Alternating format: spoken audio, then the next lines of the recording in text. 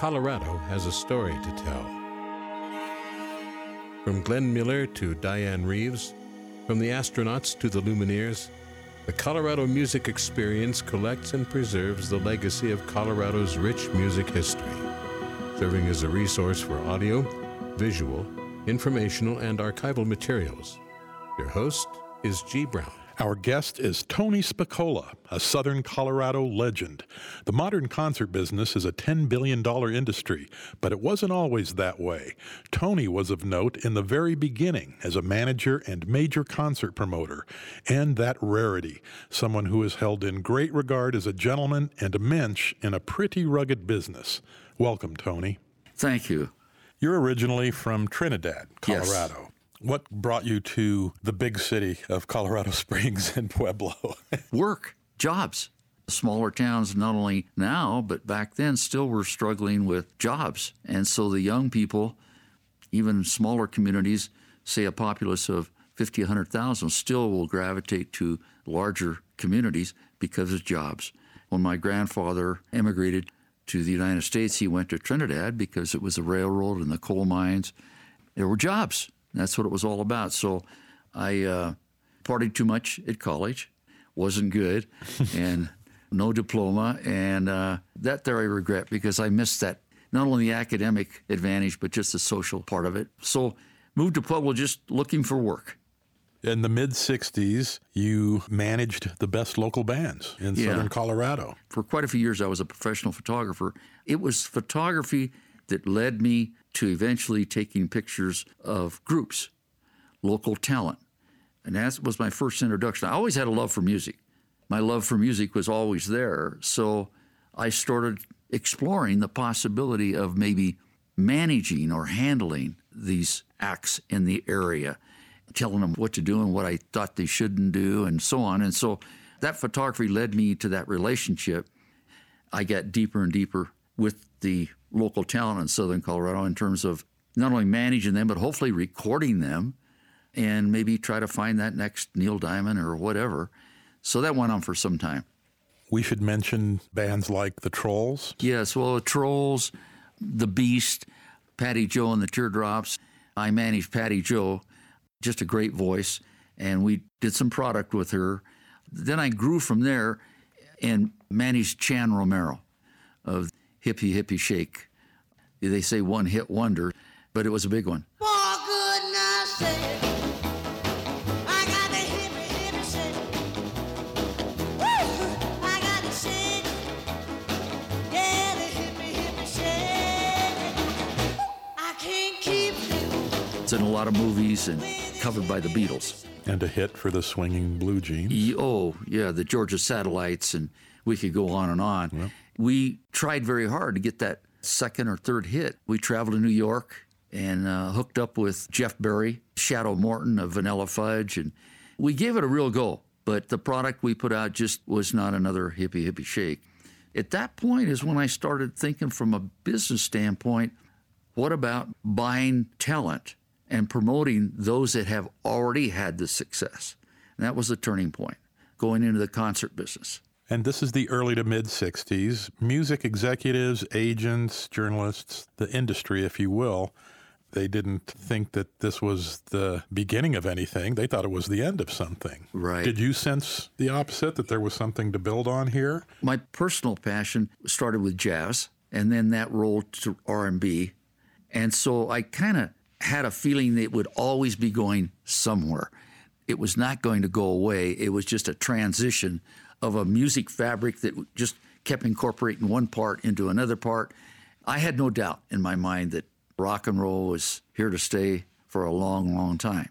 In that era, the 40-date, 50-date tour hadn't been established yet. That cycle, a little more loosey-goosey, would you say? Yes.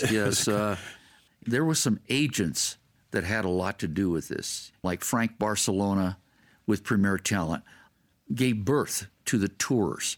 Dick Clark with his Caravan of Stars. You didn't know it at the time, but they were writing the book. The venues of note in Colorado Springs, you had a club, Pinocchio's. Right. There was the Colorado Springs City Auditorium in its heyday, And Kelker Junction, once described by Bob Yazel as an airplane hangar type of club. Is that accurate? It was a big old building, metal, but it had a capacity on it almost like a small movie theater, but there were no seats. It just was a lot of beer and a lot of space. What else do you need, Tony? It wasn't because somebody decorated it so nice.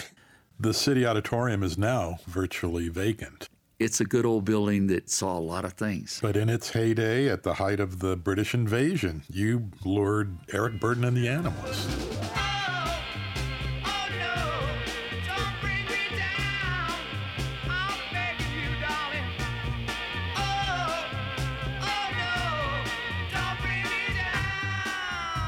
I would say probably 60% of the shows that I produced or co-promoted were at the City Auditorium.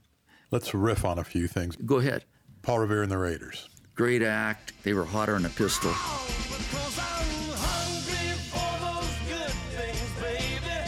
Hungry through and through. I'm hungry for that sweet life, baby, with a real fine girl like you. I can almost taste it, baby. And it's sweet as wine. Glenn Campbell performed at City Auditorium with the Tinkers, one of the local acts that you mentored. That was early, and then later on hooked up with him again with By the Time I Get to Phoenix and all his great songs. You tend to remember nice people, and there was a total gentleman. That you're waiting from the back roads by the rivers of my memories, ever smiling, ever gentle on my mind.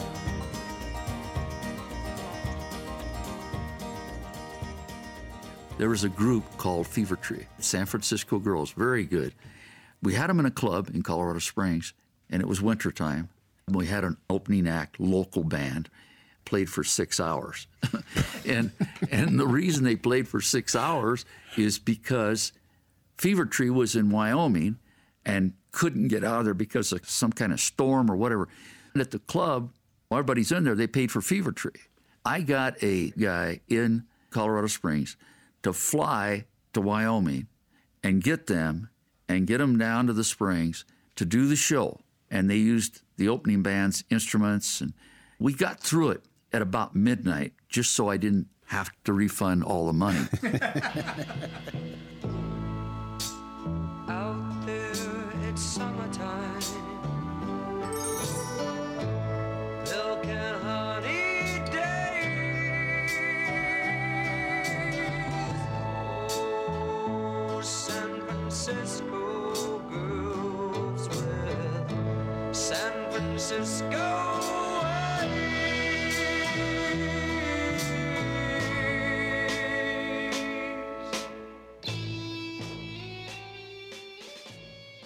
I will say this to you. Fever Tree broke up the next day. You did a lot of the great garage bands of the time, the Leaves with Hey Joe, the Standells, Dirty Water, their big hit. The Music Machine with Talk Talk, you booked them on New Year's Eve. Yeah, that was interesting.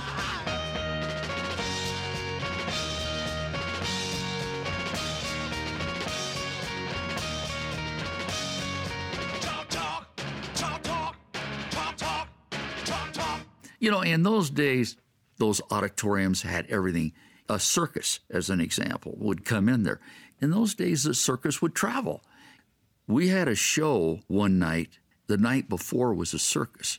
So when we got in there the next day to load in for our rock and roll show, the circus had moved out. But there was one problem. They had an elephant that didn't want to leave. He just standing out in the middle of that auditorium. Everything was moved out, but he wasn't going anywhere. So what could we do but proceed with setting up the show? And just about an hour before showtime, he decided it was okay, and he left, and we went on, with showtime. Those facilities, days like that, were different. Let's detail a couple more bands. The Young Rascals. Wow. Rock and Roll Hall of Fame. Not only great artists, but great composers.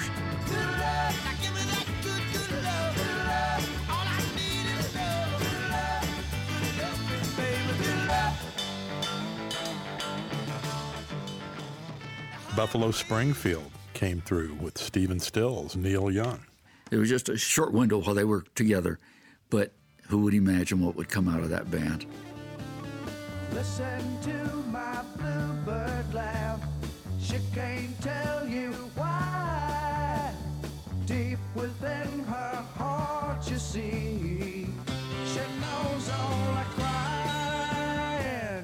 The Yardbirds with Jimmy Page. Oh, yes. There again, look what came out of it. Little did we know. Didn't have to worry about selling tickets on those shows.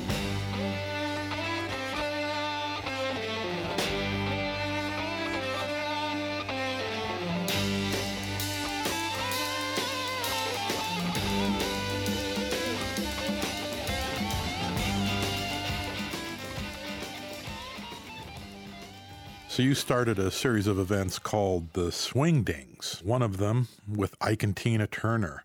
They had the four-piece Kings of Rhythm band, 3 Ikettes that danced, and the road manager. You got all that for $900 flat? Correct. Between their setup crew and everything, when I always say there was a bus that held 25 and there was 50 people. They had a budget too. Do I love you, my oh my? Come on, baby, I'll get high, yeah. If I lost you, would I cry? Oh, I love you, baby, The contracts, it was a little different then. One page, the acts themselves signed it with their social security numbers listed. It was so simple to do business at that time. And I have to be honest with you, at that time, I no more knew that was their social security number than a man on the moon. It was friendly, it was warm, it was fun. I'm not judging today's concert business at all. Oh, go ahead. I'm just saying well, from the acts to the managers, and anybody that's still in the business will tell you, it's very complicated. The Who played at Kelker Junction in August of 1968. This was a year after I Can See for Miles had become their first American hit. A year before, Tommy, the most amazing live band I ever saw from that era. And again, this was not part of a Denver play. They just played Colorado Springs. That's it. Not having any idea that it was going to be part of some great history. I could see for miles and miles. I could see for miles and miles. I could see for miles and miles and miles and miles and miles and miles and miles and miles.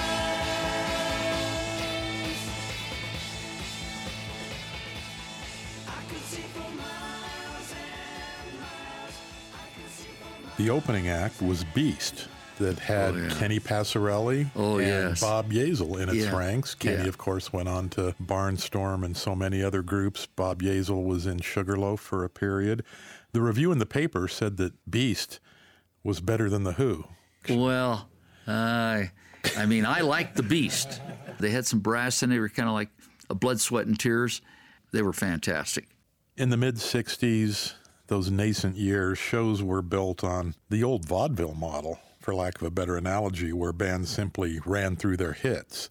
But with The Who and the Yardbirds and the Springfield, there was that change to present full concerts where the headliner would play a long show and it was anchored by their musicianship. Oh, yes. But, I got to tell you, those people come to hear those hits. Elton John and Billy Joel were on, and I went to the show because these are great artists, and you go to hear the jukebox. Well, that particular night, Elton John, he's a smart guy. He just sits down and just pounds those hits out. He knows why they're there. But that particular night, Billy Joel was in a mood. A lot of them, they get tired of playing it, so they do other things. That particular night, Elton John blew him off the stage because they want to hear your hits. KYSN was a station known as Kissin' down in southern Colorado, owned the local AM Top 40 market in the 60s. Steve Scott was their star disc jockey. You ended up owning a station called KDZA. How did that fit into the ferment? Getting older and shaping your life going forward. And I met my partner, Karen, and rock and roll and concerts weren't the most stable thing. as the music grew, so the popularity grew, and a lot of the facilities that I had worked for years were too small. And so there was a problem there in terms of trying to squeeze in. We got maybe a couple hundred people outside in a small place that holds 3,000 people. So what's another 200-300 people, you know? So instead of tearing the ticket, you turn around and go back in the box office and sell it again. One night particularly, as I was getting these tickets and going to go sell them again, a voice said, "Tony," and it was the manager of the hall. I still remember how embarrassed I was, how greedy I was, just trying to make it all work, you know, and maybe just a little bit more, maybe 100 more people. It's not going to hurt that much. In this new era of concerts, beyond the music, these shows had a sense of community. This was the only way that fans could see their heroes at the time. Bands weren't on television all that often, and that engendered a sense of mystery about the acts. Fans came to shows thinking they were discovering something. Yes. And if you stood 10 feet away from a band in a small theater and heard them play, you were with them for life. Yes. Nowadays, it's just press a button. And what song do you want? How many times do you want to hear it?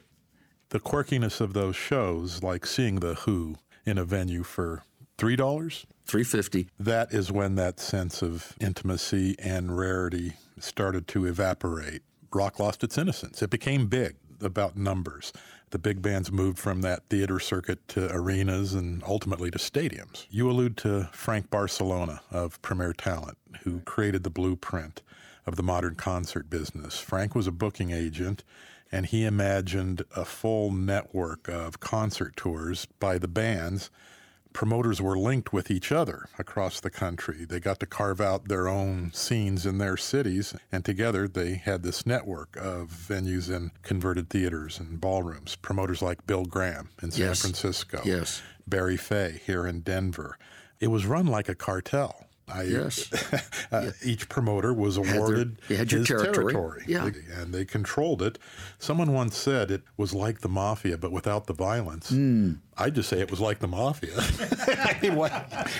It was controlled. It was controlled, yes. So those promoters weren't above squeezing out competition. How did you navigate that? You partnered with Fay for shows. Oh, yes.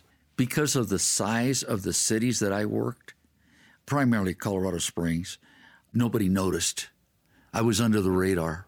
They didn't conflict because they weren't selling that many tickets in Springs to go to a Denver show. I was just a smaller operator. I didn't know some of the acts at that time would go on to do what they were going to do. Now, there were some things like The Who that came and didn't do Denver. And there were times when I personally didn't do the date, but when the Grateful Dead came down to Reed's Ranch outside of Colorado Springs and play Denver. Those things happen. Barry Fay, I think it was the first thing he and I did together as co-promoters. That was Blue Cheer. His cut of the proceeds, I think, it was like $900 and some. He went on to do some amazing things, but there was a time when he was with Tony Spicola in the Springs doing Blue Cheer. Sometimes I wonder what I'm gonna do. Lord, there ain't no cure for the summertime blues.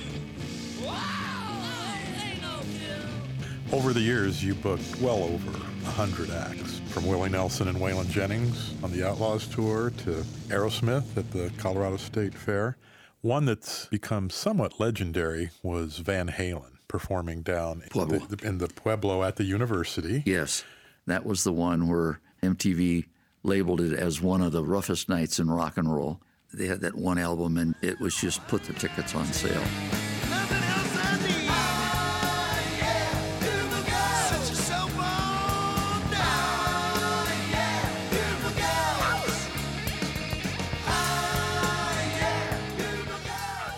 So I co-promoted that with Fayline. Here again, facilities. I seemed like a lot of times trying to get something to fit someplace that was not meant to be. And in this case, it was a basketball gym and a Fillmore seating, everybody standing up. It was too big a show, too much equipment. But we got it in there, even though the floor was buckling a little bit from all that heavy equipment. After the show, there seemed to be some question about their writer, and weren't supposed to have any brown M&Ms, and there was brown M&Ms and so on. Was I there every minute? I was moving around a lot. We were with the group in the dressing room before the show, and it was very quiet. In fact, it got so quiet that one of them said, "Why don't you turn on the amplifier a little bit, and get some music going?" You hear a pin drop. Nobody was mad or anything. They just weren't saying much, getting ready to be showtime. Right? The next day, there's all this publicity about all this damage that was done to the dressing rooms, $50,000 to $100,000 worth of damage. The story came out, Time magazine. It was in Van Halen's book. I have my own theory on it. They say that the group did all of the damage. I wasn't totally convinced that it was the group. It made a good story, and maybe they did.